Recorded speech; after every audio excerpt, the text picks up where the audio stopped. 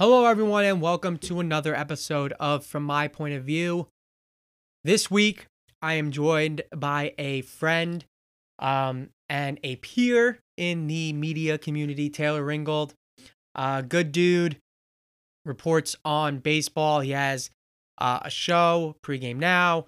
He plugs his Twitter and everything you want at the end of the video, but I'm going to do it right now also. And it's going to be in the description of this podcast. So Taylor Ringold on Twitter, go follow him. He's great. And we have a awesome discussion. MLB trade deadline special. Juan Soto, Eric Hosmer, possibly he said no, and then he got traded elsewhere. Teams are talking about Gleyber Torres now. Is Carlos Rodon going to get moved? Like, we have a whole bunch of things that we get to, and it's a really good episode.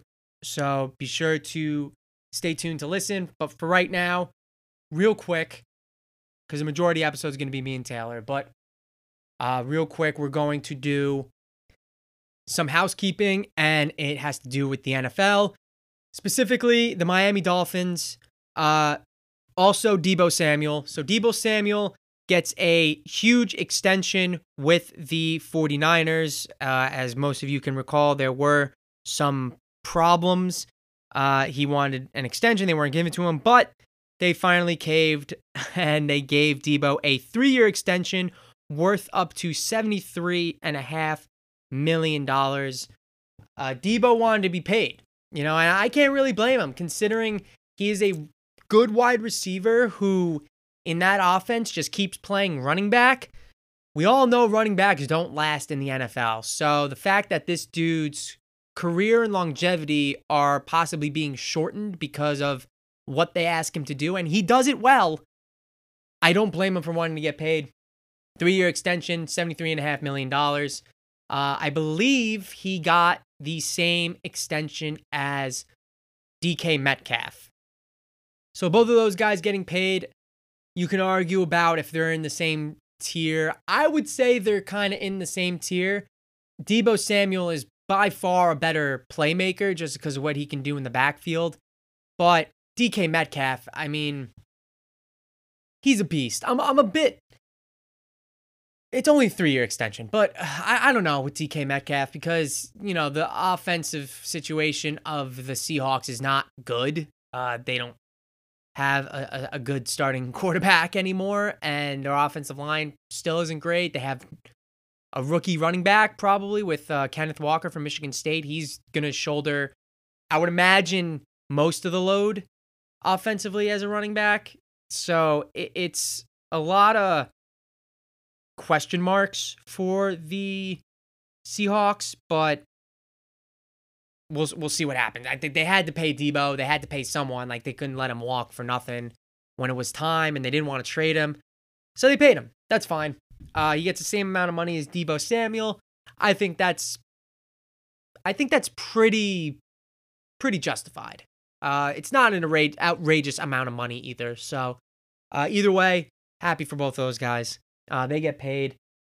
Now, the big news coming out of the NFL is the Miami Dolphins. Not for Tyreek Hill saying that, they're going to be one of the best offenses in football. It's not for Tua, anything he did in training camp or anything. It is because the owner, Stephen Ross, lost his team a 1st and 3rd round draft pick. Shockingly, yes. There was a tampering probe investigation into the Miami Dolphins and Stephen Ross. They came to the conclusion that there were no games lost on purpose. Even though there is a quote apparently that Stephen Ross said verbatim, our draft position is more important than our record back in 2020. That there were no games lost on purpose. That's what the NFL said at the end of their investigation. However, there were tampering allegations on Stephen Ross about trying to get Tom Brady to come down to Miami and play football for them once he retired from the Tampa Bay Buccaneers back in March, whatever it was. And then he unretired like a month later. So, yeah, tampering with Brady when he was in retirement. I think still under contract with the Bucs. Maybe that's why. And then Sean Payton tampering, trying to get Sean Payton to come down and coach the Dolphins, which is also tampering because even though Sean Payton's retired, which I think that happened at the time, he's still under contract with the Saints. So both of those, I believe, are why they are considered tampering. Although both guys were, I believe, retired at the time of this happening, they were still under contract with their teams. So that's why it's tampering. The NFL said, yes, sir, you did tamper with Brady and Sean Payton. And they took away a 2023 first-round draft pick from the Dolphins and a 2024 third-round draft pick for the Dolphins. A first and a third for, as my friend Riley, who's a Dolphins fan, put it, Stephen Ross had one too many mojitos with Brady and Sean Payton, and they took away a first and third round pick. An insane punishment for tampering. Like, the NFL is such a joke when it comes to punishments to teams and to individual players. Stephen Ross himself is also suspended through October for all types of like team activities. He can't set foot in the building, pretty much. He has to stay far, far away, locked up in his home, away from the Dolphins, can't have contact, can't do anything revolving around the Dolphins. It is because in the same breath, Deshaun Watson was suspended 6 games for his sexual assault allegations. It's crazy. It really is insane. Because you look at some of the past punishments, obviously Deflategate with Brady, they gave him 4 games. Ray Rice straight up knocked out his wife in the elevator cold, and people forget he only got 2 games for that. And then the Ravens released him. He never played another snap of football. But 2 games by the NFL they gave him. And I think Kareem Hunt, for doing less, he got like 6 games, I believe. No, he was actually maybe on the commissioner's exempt list. Kareem Hunt. Yeah, this is... Calvin Ridley bet on games, like on a FanDuel account. Games he was not even a part of. And he got suspended for the entire season. For gambling. Gambling, by the way, that the NFL and all these other leagues promote and make millions and millions and millions of dollars promoting. They suspended him for the year. But Deshaun Watson has 30 women accuse him of sexual assault, and he gets 6 games. It is questionable. Just very questionable. Because then you look at this punishment with the Dolphins for... And the Texans were involved with the Deshaun Watson stuff too. Like, they're culpable as well, and it's just... It's not a good situation at all. And now you look at this Dolphins situation, a first and a third. If we're talking like a 5th and a 6th, you know, even a 4th and a 6th, something like that, that's a little bit easier to stomach. But a first round draft pick in the NFL is so valuable unless you're the Los Angeles Rams. Taking it, it's gone. Poof. Doesn't exist anymore. And a third round pick, which is also very valuable in the NFL. You find a lot of diamonds in the third round. It's an important round in the draft. That's gone too. That is insane. And I believe the Dolphins all owe all of this to Brian Flores. I believe this all connects back to him somehow with, you know, accusing Miami of asking him to tank and all that. And that's where this investigation started. And now it ended with basically them saying, the NFL saying, well, they didn't tank games and lose on purpose, but we got to slap him on the wrist somehow because this Brian Flores situation isn't great. And he's mad at us. So let's just, you know, we'll hit him hard with the tampering violations. That's brutal, man.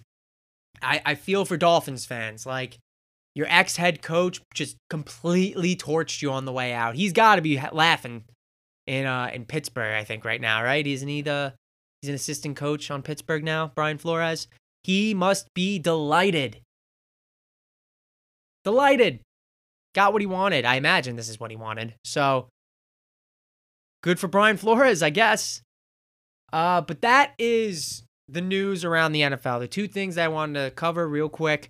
Deebo Samuel getting his contract extension, and then the Dolphins losing two very important draft picks, a first and a third, when the NFL, they concluded in their investigation into the franchise that Stephen Ross was tampering with Tom Brady and Sean Payton.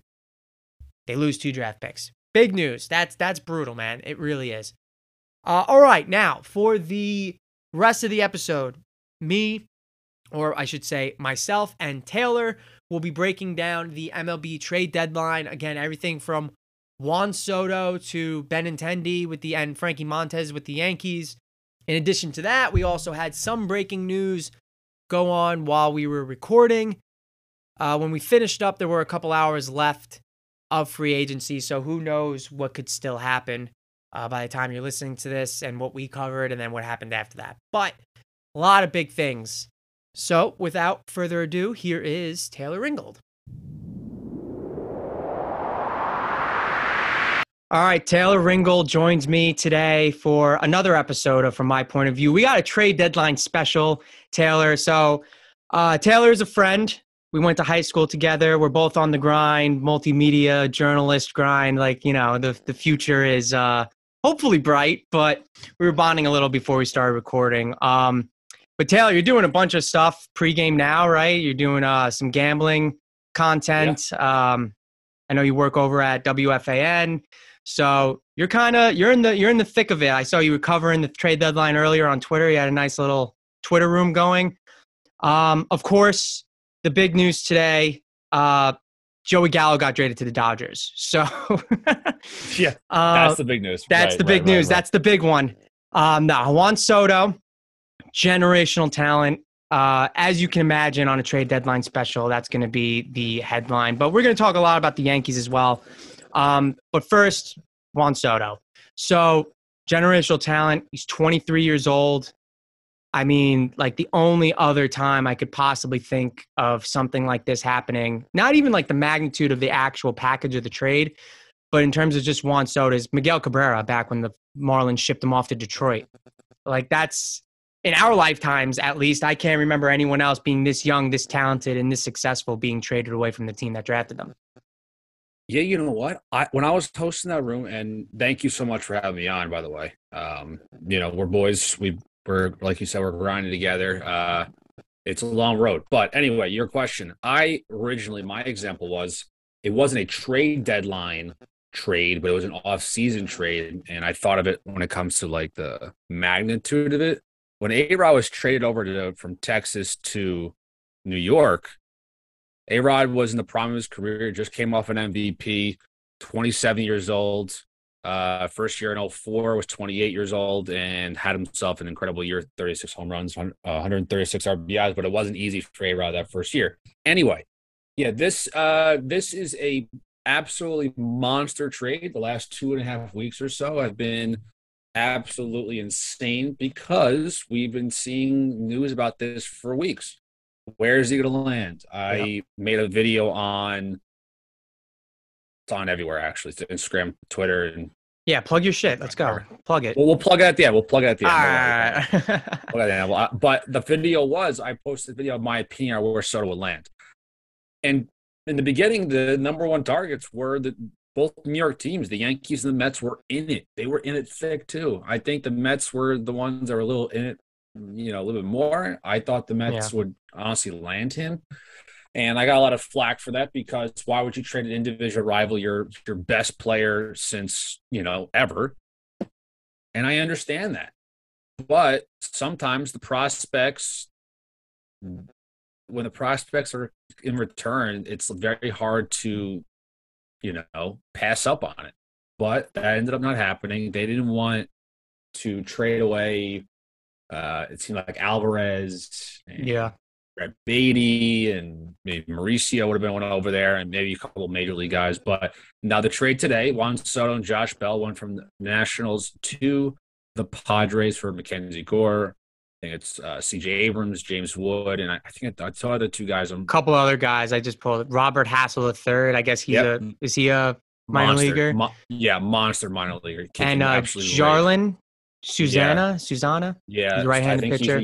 I think he's the youngest one of the guys. And Yeah. then if you look at Passan's tweet, it says one more major league player. And that one more major league player was Eric Hosmer. And for Yeah. everyone that's listening, Eric Hosmer has a no trade clause in his long-term contract, and 10 teams were listed on that no trade clause. And one of those teams was the Washington Nationals. I I thought don't that know. was hilarious. I really first of all, so it went through because Hosmer ended up saying no, and then he went to the Red Sox. I don't know if you saw that before you hopped on. I did see that. Yeah, but it was like so bizarre that they're just like, yeah, we're gonna trade you Hosmer, and Hosmer's like, the hell you're not. I'm not going to the National. Like he doesn't go to a much better team with the Red Sox. They're like floating around 500 this year, but the trade itself to begin with was like very obscure because Hosmer's contract is massive. And Yeah. I think I heard too, it was like backloaded. So he's getting more money towards the end of it than he is now. And the Nationals, just like, if you're gutting it, why would you want an old, expensive, not particularly great baseball player in Eric Hosmer anymore? Like, he's still very good defensively, but very sporadic now at this point of his career offensively. So it didn't really make much sense, but doesn't matter anyway. He ended up saying no. I just thought it was hilarious that, there was 10 teams that he had a no trade clause to, and the Nationals were one of them. But there was nothing you can do there. Even if he says no and then tries to show up at the ballpark, like they wouldn't let him in. They would never let him in. What's interesting is, so I'm looking at his contract. It was an 8-year, $144 million deal signed in, it seemed like it was 2018, right? So 2019, so, he had like a very good year in San Diego. And then ever since then, he's been kind of on the downfall. But so it is a little backloaded, and then it starts to subtract a little bit towards the end of it. So this year he's making 20 million, and then for the next 3 years he's making 13 million. I don't know how much the Padres are eating from that. I'm sure they're eating a little bit. I'm sure they're going to eat some, yeah. So, but it's an interesting move because these prospects, man, for the Padres are the real deal. Mackenzie Gore has had himself a interesting rookie year. He's had some good starts, but he's also had some shaky ones. I think he's on the IL right now. But C.J. Abrams, he's ready made. He's in it. Already made. He's in it. Yeah, Mackenzie Gore and Abrams have already been playing in the major leagues, and Mackenzie Gore and Abrams were top 10 prospects, and I think James Woods. Yeah, I've heard good. Right James Woods was the one. I haven't heard. You said that Robert Hassel III kid was really good. James Woods was the one that I saw a lot of people were talking about, that he's supposed to be like a pretty big deal. So he can mash, and it's tough. Look, for the teams that were involved in this trade, right? For the last 3 weeks, there's been 5 teams: the Padres, the Cardinals, the Yankees, the Mets, and the Dodgers. All of them have something in common. They all have great farm systems. They all do. The Cardinals have Mason Wynn. They have what's his name, Jordan Walker and Matthew Libator. They have a bunch of young kids, but they didn't want to give them up. It's very interesting. The Cardinals didn't want to give up Dylan Carlson, Carlson is switch hitting outfielder who's played the last few years in the majors. And he hasn't really panned out to being this amazing player. He's a good outfielder. I think he could be a Gold Glove outfielder at one day in his career.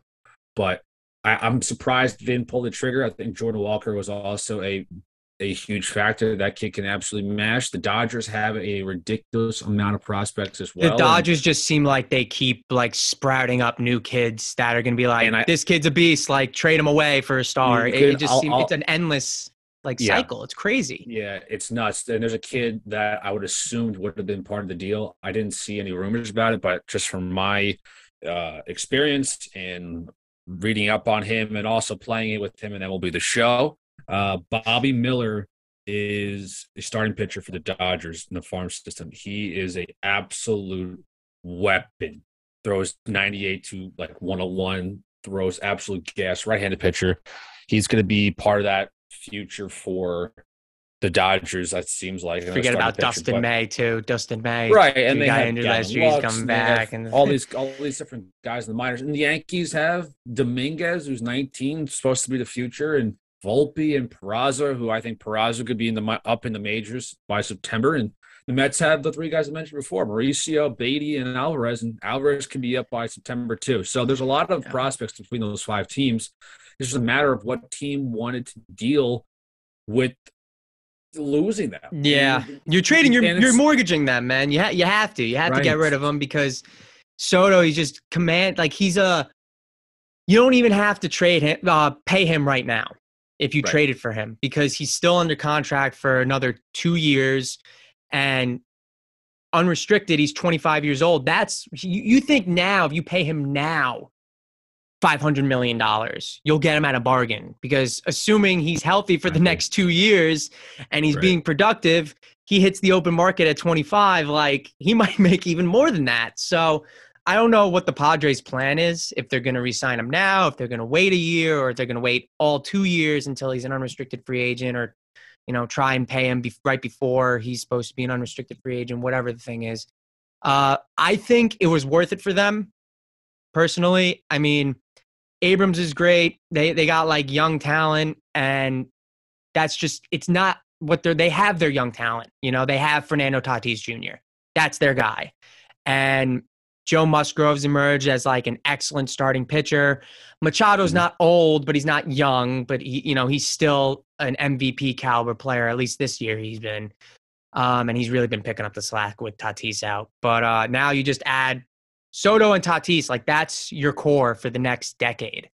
So they don't need Abrams or these other guys. And the Nationals, I don't like, that's a good haul when it comes down to it. I think it's pretty clear that the Padres were just the team that they were willing to risk it all. Like they didn't care about the prospects. The Yankees, the way they've been dealing, they had a couple big trades, which we'll get to, but it just really seemed like Cashman and probably Steinbrenner weren't willing to part with those guys, and neither were the Mets. And I don't really blame the Mets either, even though Soto really would have just been like a crazy get for them. I think that interdivision trade certainly had a factor in that, though, as well. And what's important is, and you alluded to before, that it's a 2-year rental for Soto, and Josh Bell is a 1-year rental. Josh Bell, I didn't even mention that Josh Bell got traded. Like Josh that Bell on top of everything they gave is such a nice little extra piece for sure. Bell is a switch hitting power hitter, first baseman, who's going to take over that spot from Hosmer. And with Soto, though, whatever team he landed on, if it was one of those 5 teams, but we're talking about the Padres now, you have to win the World Series now. There is no excuse. You gave up 5 of your best prospect, and you have to go get it right now. You have the players. Tatis will be back for, a couple weeks, I think. Yeah, he was doing live BP and live drills and stuff, and I think they still report he hit like a double and then a home run in his first 2 swings at like live BP or whatever. So I think he should be back this month, I would imagine. It's just and also what people are forgetting is they just got Josh Hader too. They just got Josh Hader out of the blue. They trade, Lamet and a few other guys, which I really didn't really see who else went over that Brewers trade, but like that's a whole mystery. I don't understand. That was very, very obscure. You don't really see, a first place team. Deadline, this last few weeks he struggled, but the Brewers have Devin Williams, who's arguably the best changeup he's of all nasty. time. It's nasty, but wizardry. You know what? It's a very interesting day, and there's a lot of things that have gone on the last few days, and waiting to see what Wilson Contreras does. And I have my phone, all notifications are on for Passan and for Rosenthal and Heyman. So those guys are all ready to go. But I wonder what happens with the next, I guess, few hours or, not even more. I think you mentioned Contreras. So, I mean, you did mention Contreras, but I think with him, the Mets, you have to really. I feel like the Mets are the ones that really they need to go after him. I know they Absolutely. have Alvarez, and he's been great in the minor leagues. And I think most people would say that he at least deserves a shot to be in the MLB right now, given the Mets shady catcher situation. If he hasn't, it's the beginning of August and he's not up yet. Like he hasn't even had a little bit of a taste. So I just really feel like their plan is to not bring him up right now.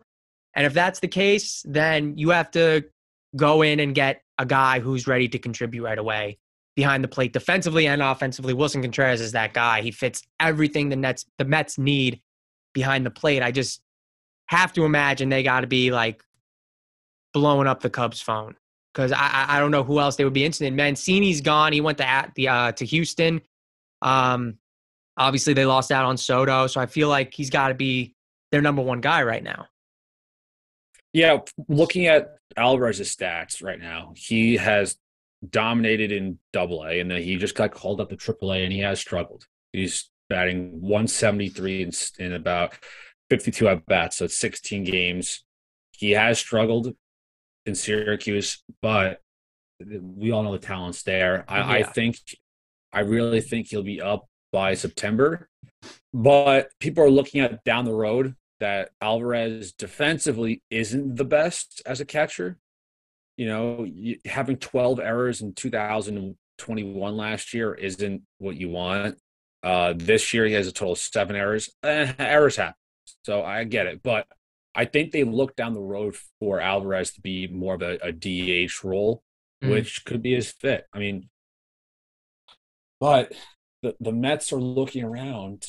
I mean, boys, you're looking around and you're seeing all of the competition is getting guys. The Yankees have got their core four guys. The Padres did theirs.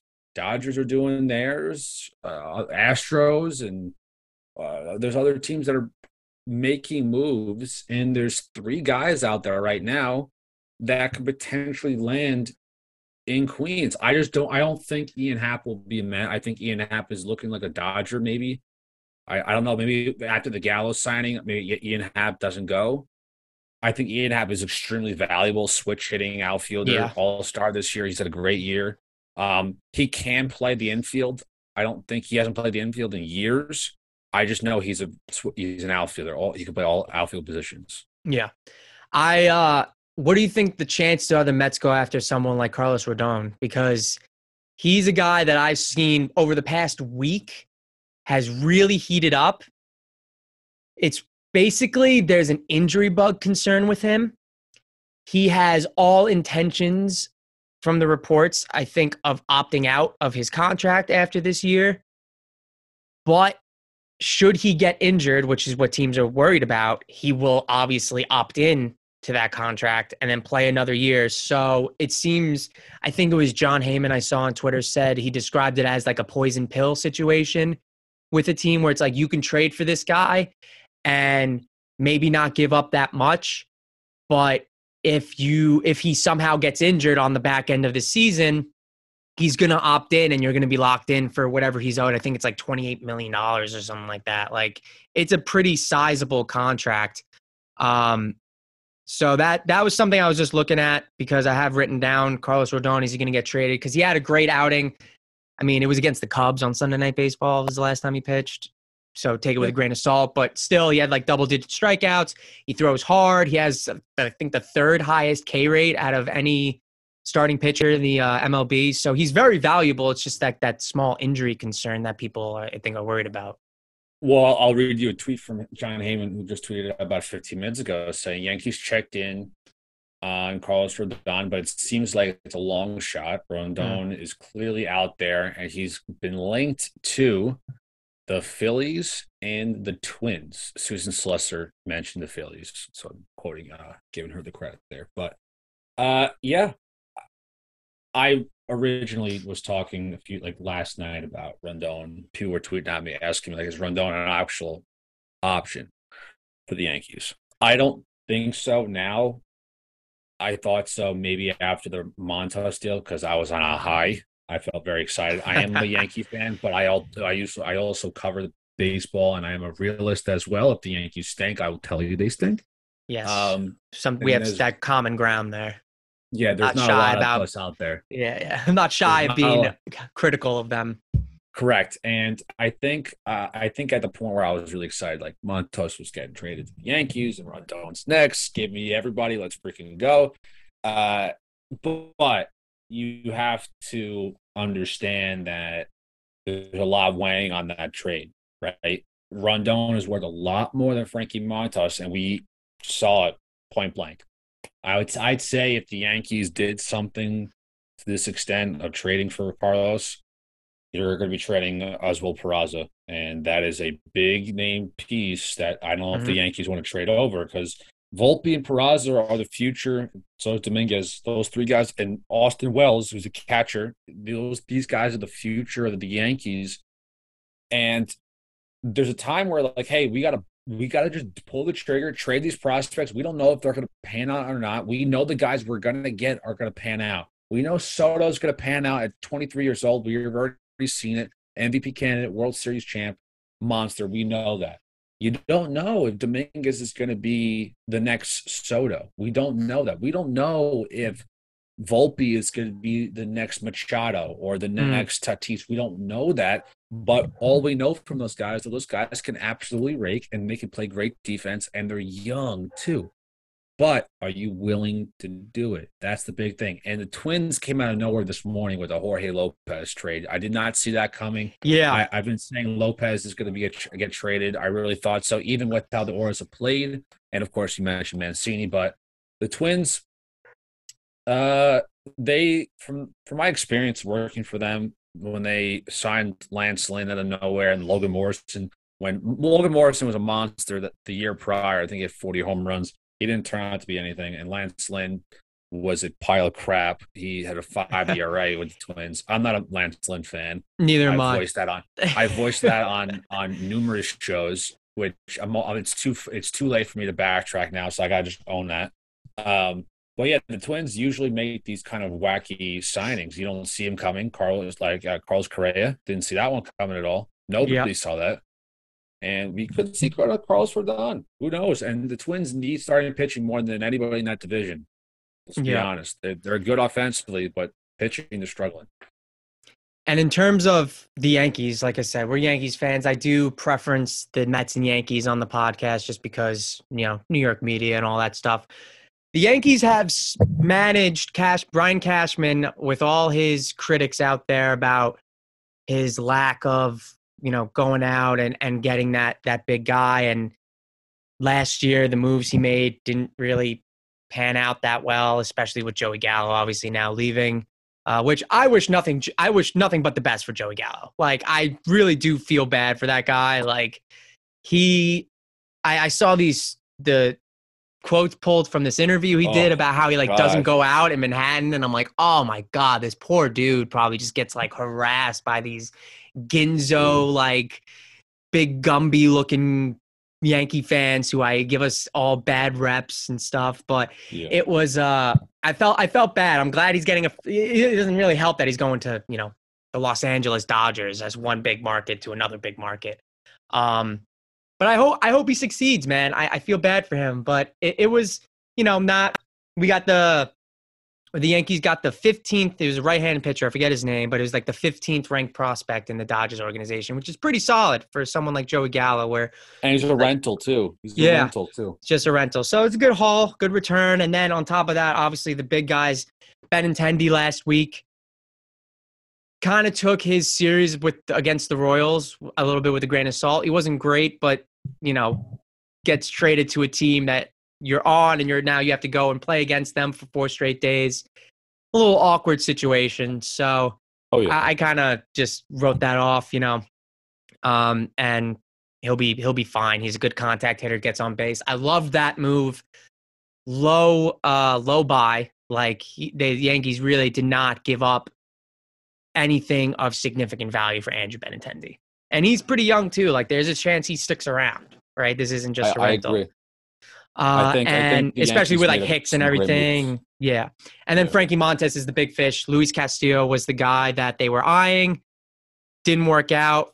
I think there's some type of collusion going on with the Cincinnati Reds and Seattle Mariners because they went and traded Winker and Eugenio Suarez during the offseason, and now they went and turned around and gave them Luis Castillo too. Just smells real fishy. That's all I'm saying. There's a Frankie lot of Montas is good. relationships like that in baseball. You see teams that consistently trade with each other all the time. We have we have the Yankees love trading with the Twins sometimes. They like trading with I think like what other teams the Yankees like trading with? I don't know. I'm trying to think. There is those weird collusion-ish things that come upon. So when it comes to the Yankees, they did a great job, and Yankee fans should be very happy with what Cashman did. Cashman had his duties. He had his job. He needed to get an outfielder, a starting pitcher, and a reliever. That's what he needed to get. I think the shortstop position could have been filled. That would have been very nice, but you can't get everything. But Bennett Tendy is a great pickup for a team who loves to hit home runs. They hit home runs and unfortunately strike out too.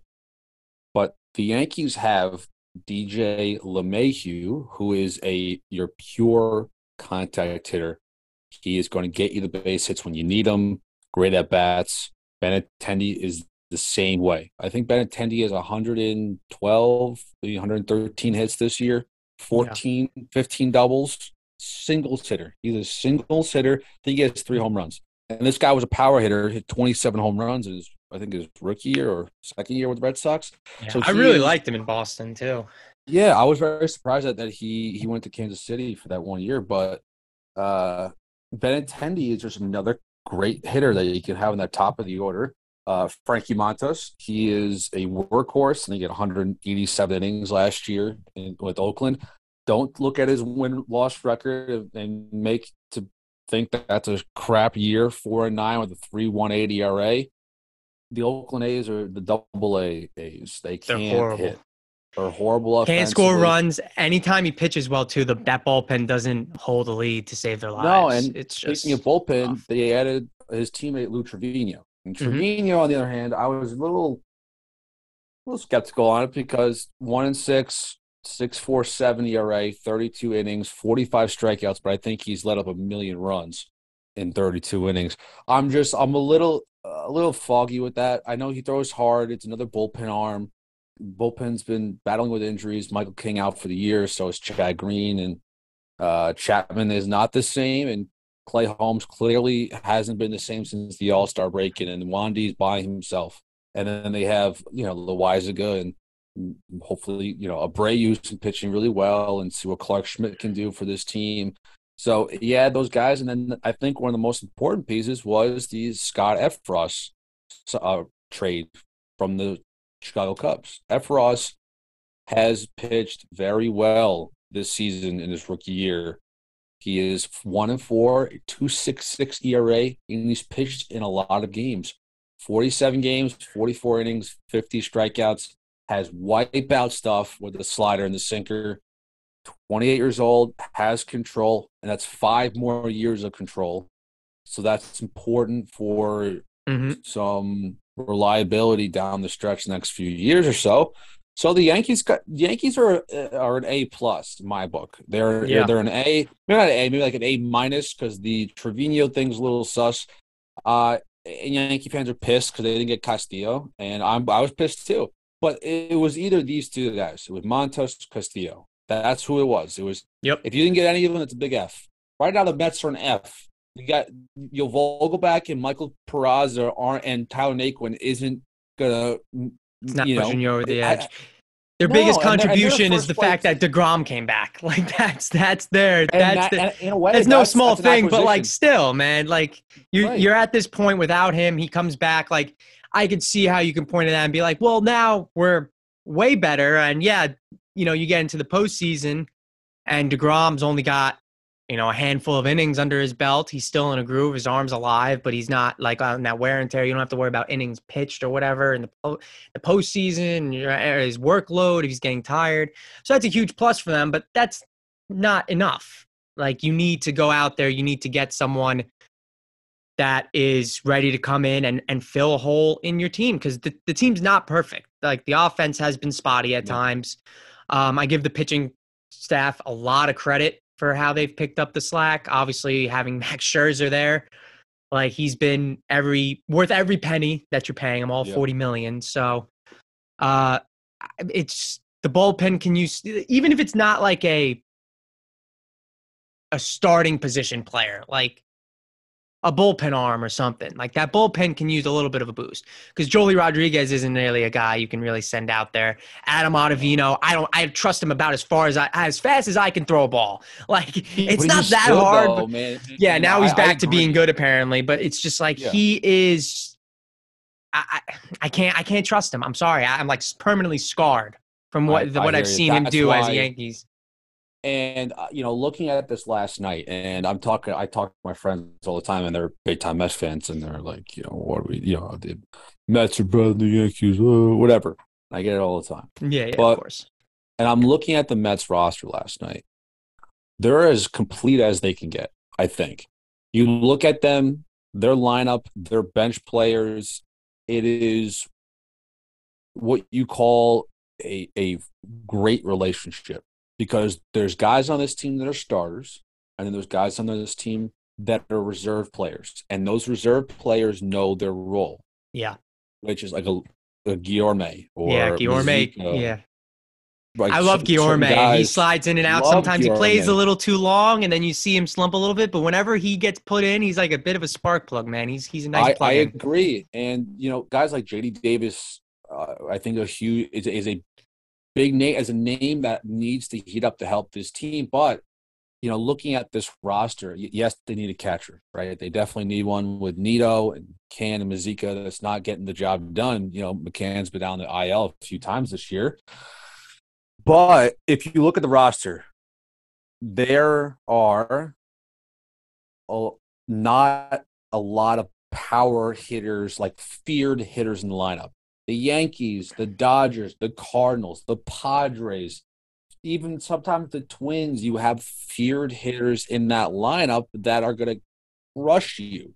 Now, the Mets are a team where it's complete because they have timely hitting. If it's small ball, if it's single to the right side, if it's good, it's situational hitting, they do that right. McNeil's great at that. And I would Nimmo's say great at that. top to bottom, the Mets' biggest strength for their lineup is the amount of pitches they make the opposing guy throw.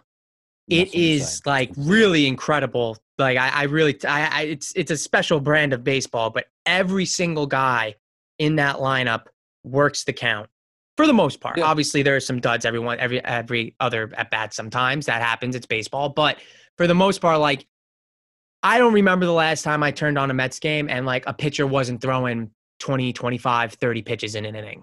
Like, they really work the count, which kind of offsets the fact that outside of Alonso and Lindor when he's hot, like you said, they don't really have like a blue and true power hitter that's going to be able to, like, if you make a mistake, it's leaving the yard. And they need one. And it's easy for us to say, like, oh, they need a player, they should get him. But it's true. They need a JD Martinez. They need a Wilson Contreras. They need those type of guys that can really put some holes in other people's pitching staffs. Alonso's going to break the RBI record for the Mets. The RBI record's 124 by Piazza and David Wright. And he, in his first rookie season, was 120. Alonso is at 86 RBIs right now, and we're on August 2nd. He's going to break that record. Yeah. But he can't be the only one doing that. Lindor could hit 100 RBIs this year. But the next guy closest to Lindor, who has 73 RBIs, is Starling Marte with 47. So I know, Marte's played great this year, and so has Escobar. Is starting to heat up a little bit. The average, though, is horrendous at 219. Yeah. But you need some more thump in the lineup. Starling Marte is the guy, top of the lineup. He's hitting over 300. He gets on base. He's a speed threat. Like, that's the guy that you want to be driven in, not driving in runs. He can't be third on your team in RBIs. Like, Lindor and Alonso are really just doing all the heavy lifting in terms of driving in runs on this lineup. Right. So there needs to be stuff done. And I am on the pulse. I am looking at all my tweets, and so are you. During this time, I see Tyler Mahle just went to the Twins. I kind of like that. David Robertson traded from the Cubs to the Phillies, so that's a big L for. All right, so the Mets are acquiring Darren Ruff from the Giants for J.D. Davis and prospects. So look, we're breaking news on this episode Whoa, right where's now. that one? I missed that one. I see That's the David Joel Robertson. Sherman. I'm looking at that. It's Joel Joel. Sherman tweeted out the Mets Let me one. see that. This is getting interesting. J.D. Davis, as we mentioned him. Yeah. Darren Ruff from the Giants for J.D. Davis and prospects. All right. Well, that helps a little bit. It's not really a game breaker. Like Darren Ruff's good, but J.D. Davis, he was the odd man out there. He had a tough. His splits I are just mentioned it. Yeah, I just mentioned astronomical, man. Davis is a guy that needed to wake up and help this team, and I spoke too soon. He's now gone, and Darren Ruff is nothing special. That's a first base right fielder. I think he hits lefties pretty well. I mean, he's batting .216 with 11 home runs. He's a minus half WAR, so like 36 years old, 35, 36 years old. Like he's not great. I'm honestly like looking at how his season's going, man. Darren I Ruff can't against tell you. left-handed pitching. Yeah, Darren Ruff against left-handed pitching. 9 home runs, 24 RBIs, batting .252 against righties. 2 home runs, 14 RBIs, a 191 average. It's like I just mentioned. He's good against lefties, and that's kind of it's him and Vogelbach are 2 guys that are going to be working back and forth. Vogelbach gets the righties, and now it looks like Ruff is going to get the lefties. But these aren't the guys are not the fish you're going after. Yeah, Contreras is there. Contreras is hugging and kissing his teammates goodbye for a whole week. You're telling me he's not going to get dealt? He has to get dealt. He has to. Robertson's going. Ian Happ's going to go now, and now we're gonna get fucking Contreras now. So it's just a busy day, and this is the most fun during the season because the season's a long season. All-Star break's fun. When it comes to the rivalry games was a good time. Watching teams succeed, watching teams fail, but this time right now, before the postseason run in September and going into October, this whole week has been a blast. I feel like the MLB trade deadline, like I'm a little biased, of course, but I feel like it's probably the best trade deadline, just because so many guys get moved. Like whether it's a big time star getting moved from like Juan Soto from a bad team to a contending team, or it's like these little like plug-in players that if you're a fan of your team, like that means something, it's a lot. The NBA trade deadline's great. The NFL trade deadline, that shit doesn't really exist. Like, I don't care about, no one's getting traded in the NFL. Like it's very, very quiet. But with the MLB, it's like so many different guys are getting dealt. I guess we can wrap up with just a little bit of housekeeping around the rest of the league. We talked about the Mets. We talked about the Yankees. We had some breaking news with the Mets, although, it's not the news I'm sure Mets fans wanted to hear. They're probably waiting on Wilson Contreras, and you got Ruff instead from the Giants. Rodon's still up in the air. I have some breaking news, though. Oh, yeah? This just relates to you and I being Warmello kids. So part of that Robertson trade is Ben Brown, who plays for Double-A. He got traded over from the Phillies to the Cubs. Yeah, Cubs give John Heyman. Cubs get Ben Brown for Robertson. Wow. Oh, look at him. Look at that. Sorry, I cut you off. I just saw that. No, That's very relatable to us two, being that we are both War Melville alum. That's an alumni. It's an alumni. Yeah, it's funny that he got traded just now. I think I saw an article about him a couple weeks ago. He got catapulted up to, he like broke the top 20, I think it was, in terms of Philly prospects. So I thought that was interesting. Now he got dealt to the Cubs. So he's there. That's great. Yeah, good for him, I guess, if he's happy to go to Chicago instead of Philly. I don't know if he's happy with it, but, he made the headlines. He's on Twitter. So in terms of the rest of the league, like the Astros get Trey Mancini. I think that's one that caught my eye just because the Astros have, just like the Yankees, they're a top 3 record in baseball. They've had a bit of a weird end of July because they went and they swept the Mariners and then they got swept by Oakland of all teams. So they've kind of been a little up and down recently. They get Trey Mancini. Mancini's good. I'm not sure how much that pushes them over the edge. Definitely makes them better. So that's one that caught my eye. Like the Rays went out and got David Peralta from the D-backs. I'm surprised the Rays were buyers. I guess Weird. they're really Very trying. weird. Yeah, I guess they're really trying to like sneak into that wild card spot. I don't know. Yeah, I thought that one was very odd that they went out and bought that. Hosmer to the Red Sox we mentioned, and you mentioned to me before Luke Voigt got dealt. Where is he? He's on Washington now, right? In place of Hosmer, who said no, thank you. They got rid of Hosmer anyway. You're making a face. What happened? Sorry. As I'm listening to you, there's now per Jack Curry, the Yankees have been having trade discussions with teams involving Gleyber Torres. So that means someone big would be coming back. What's Yeah, going on? that's from Jack Curry too. That's crazy. Yeah, it says, yeah. It was Bronx Bombers News. Officially, it's over 6,500 followers. Yankees. Hopefully that's true. Oh, I'm looking at that right now. I just saw it. Yeah, I think. that's I mean, they're. interesting. Yeah, I'm not even seeing anything talk about it. I hope I that's true. think maybe I hope I'm not wrong. is there. I think you know what. Yes is probably doing a trade deadline special right now on their channel, so Maybe he's he's talking probably about it. talking on TV. Because I just saw another tweet. This is a random ass person, but um, it's like Jack Curry just said that teams have made inquiries on Gleyber Torres. He also says that a trade of a Yankee relief pitcher might happen to make space for the pitchers they just acquired. That's just literally a random dude, Tom Smith. Shout out Tom Smith. All right. I mean, that's 3,800 followers, actually, maybe not totally random, but yeah, it's probably like a trade deadline special that they're doing right now. This is what's If happening, guys. This is a trade deadline episode right now, and if this is like if Torres goes, so hypothetically, like that's strictly because of Oswald Peraza getting called up. Like it has to be. There is no other like replacement that you have for him there.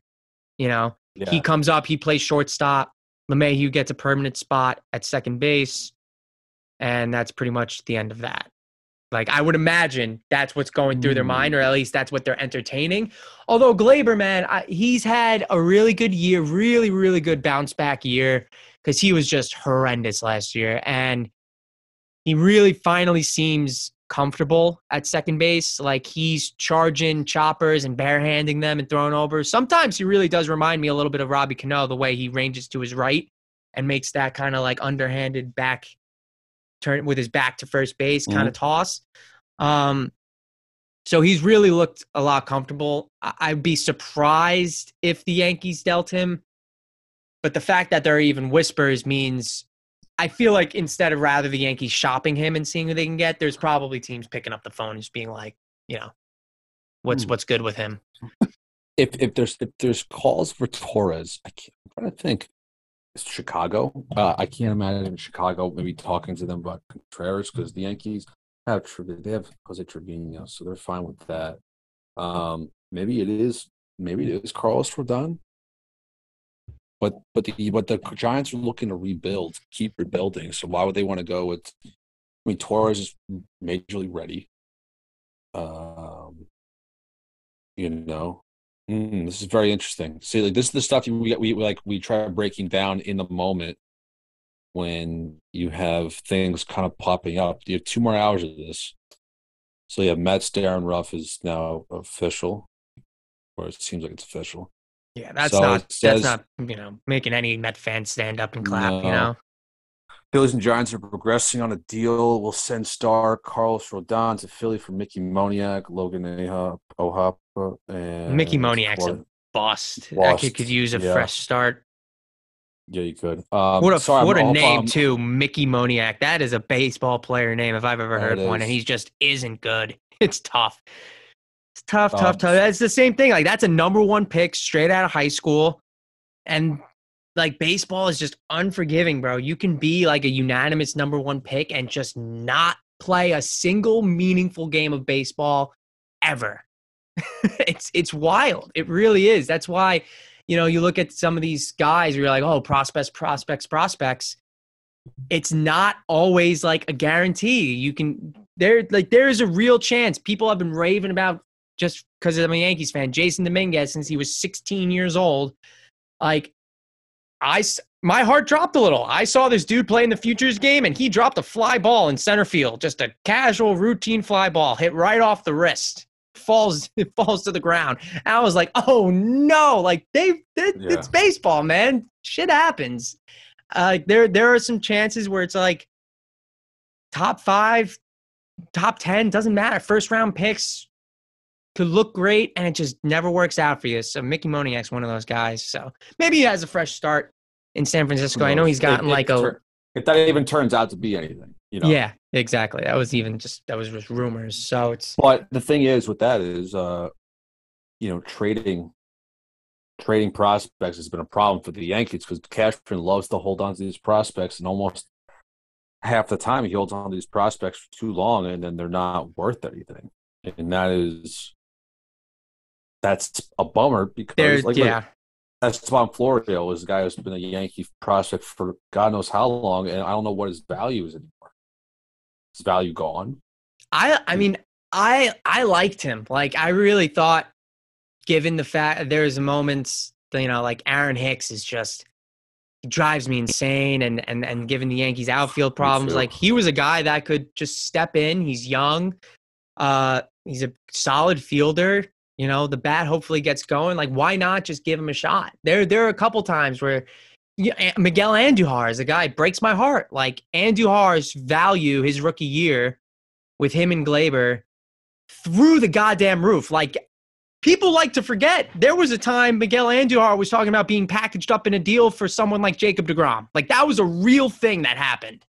And I feel like people forget about that. But now he just kind of, he requested a trade very nicely. It was very amicable. He was like, please trade me because, like, I can't keep doing, like, I'm ready to play in the MLB. He's proven he's major league ready, and he keeps bouncing back and forth between AAA and the majors whenever an injury pops up, and then he just gets immediately sent back down.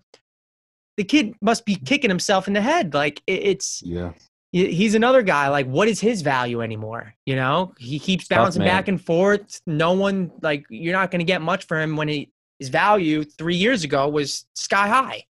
So it's things like that, like you mentioned with Cashman, who's like, well, is he going to trade him? Are we going to wait? Like, how old are these kids going to get until eventually it's like all their interest and value's gone, and now you're kind of just stuck with them? It's whack. It is whack because there's moments where the Yankees could have done something and get something substantial, but they don't do it because they see something in these prospects, and then it's too late. But what the Yankees have done is that they've they traded away some prospects, but they didn't trade their best, and they still got a lot of talent. And we might be seeing Peraza very soon in the next coming weeks. So I would love to. I mean, I hear good things about the kid, and I just him and Volpe, and those are guys like I'd rather see sooner rather than later. I think the Yankees have like the second oldest position players by like on average age wise in the MLB. Right. Like, they're pretty old. Hicks is like what, 31, 32, Stanton's 32, Judge is 30, Rizzo's early 30s, Donaldson's like 37, 36. LeMahieu is shockingly old. He's like 34. So I think really it's like Hicks, Rizzo's 32, but Hicks, Rizzo, LeMahieu, Donaldson shoots him up because he's old. But the Yankees defensively, people have been ripping on Donaldson, but the Yankees defensively have been good at third base.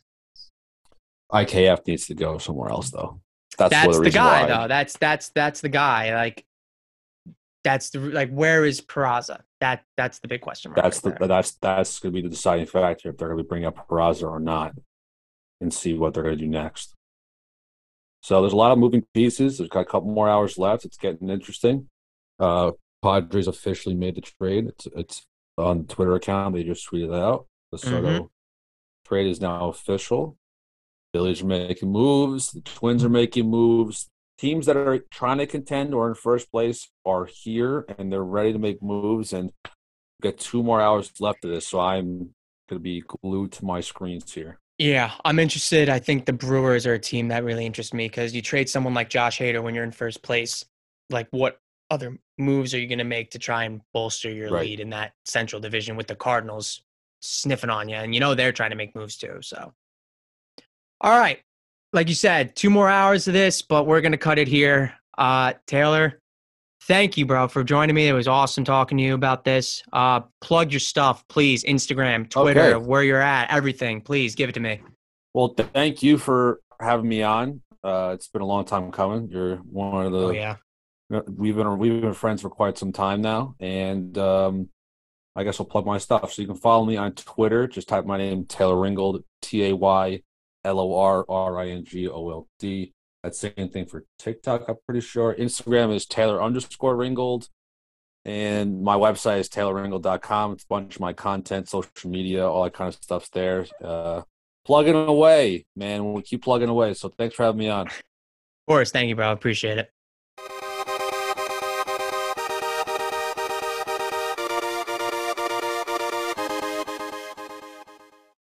All right. Once again, thank you to Taylor for joining me on the pod. It was a real fun episode that we had.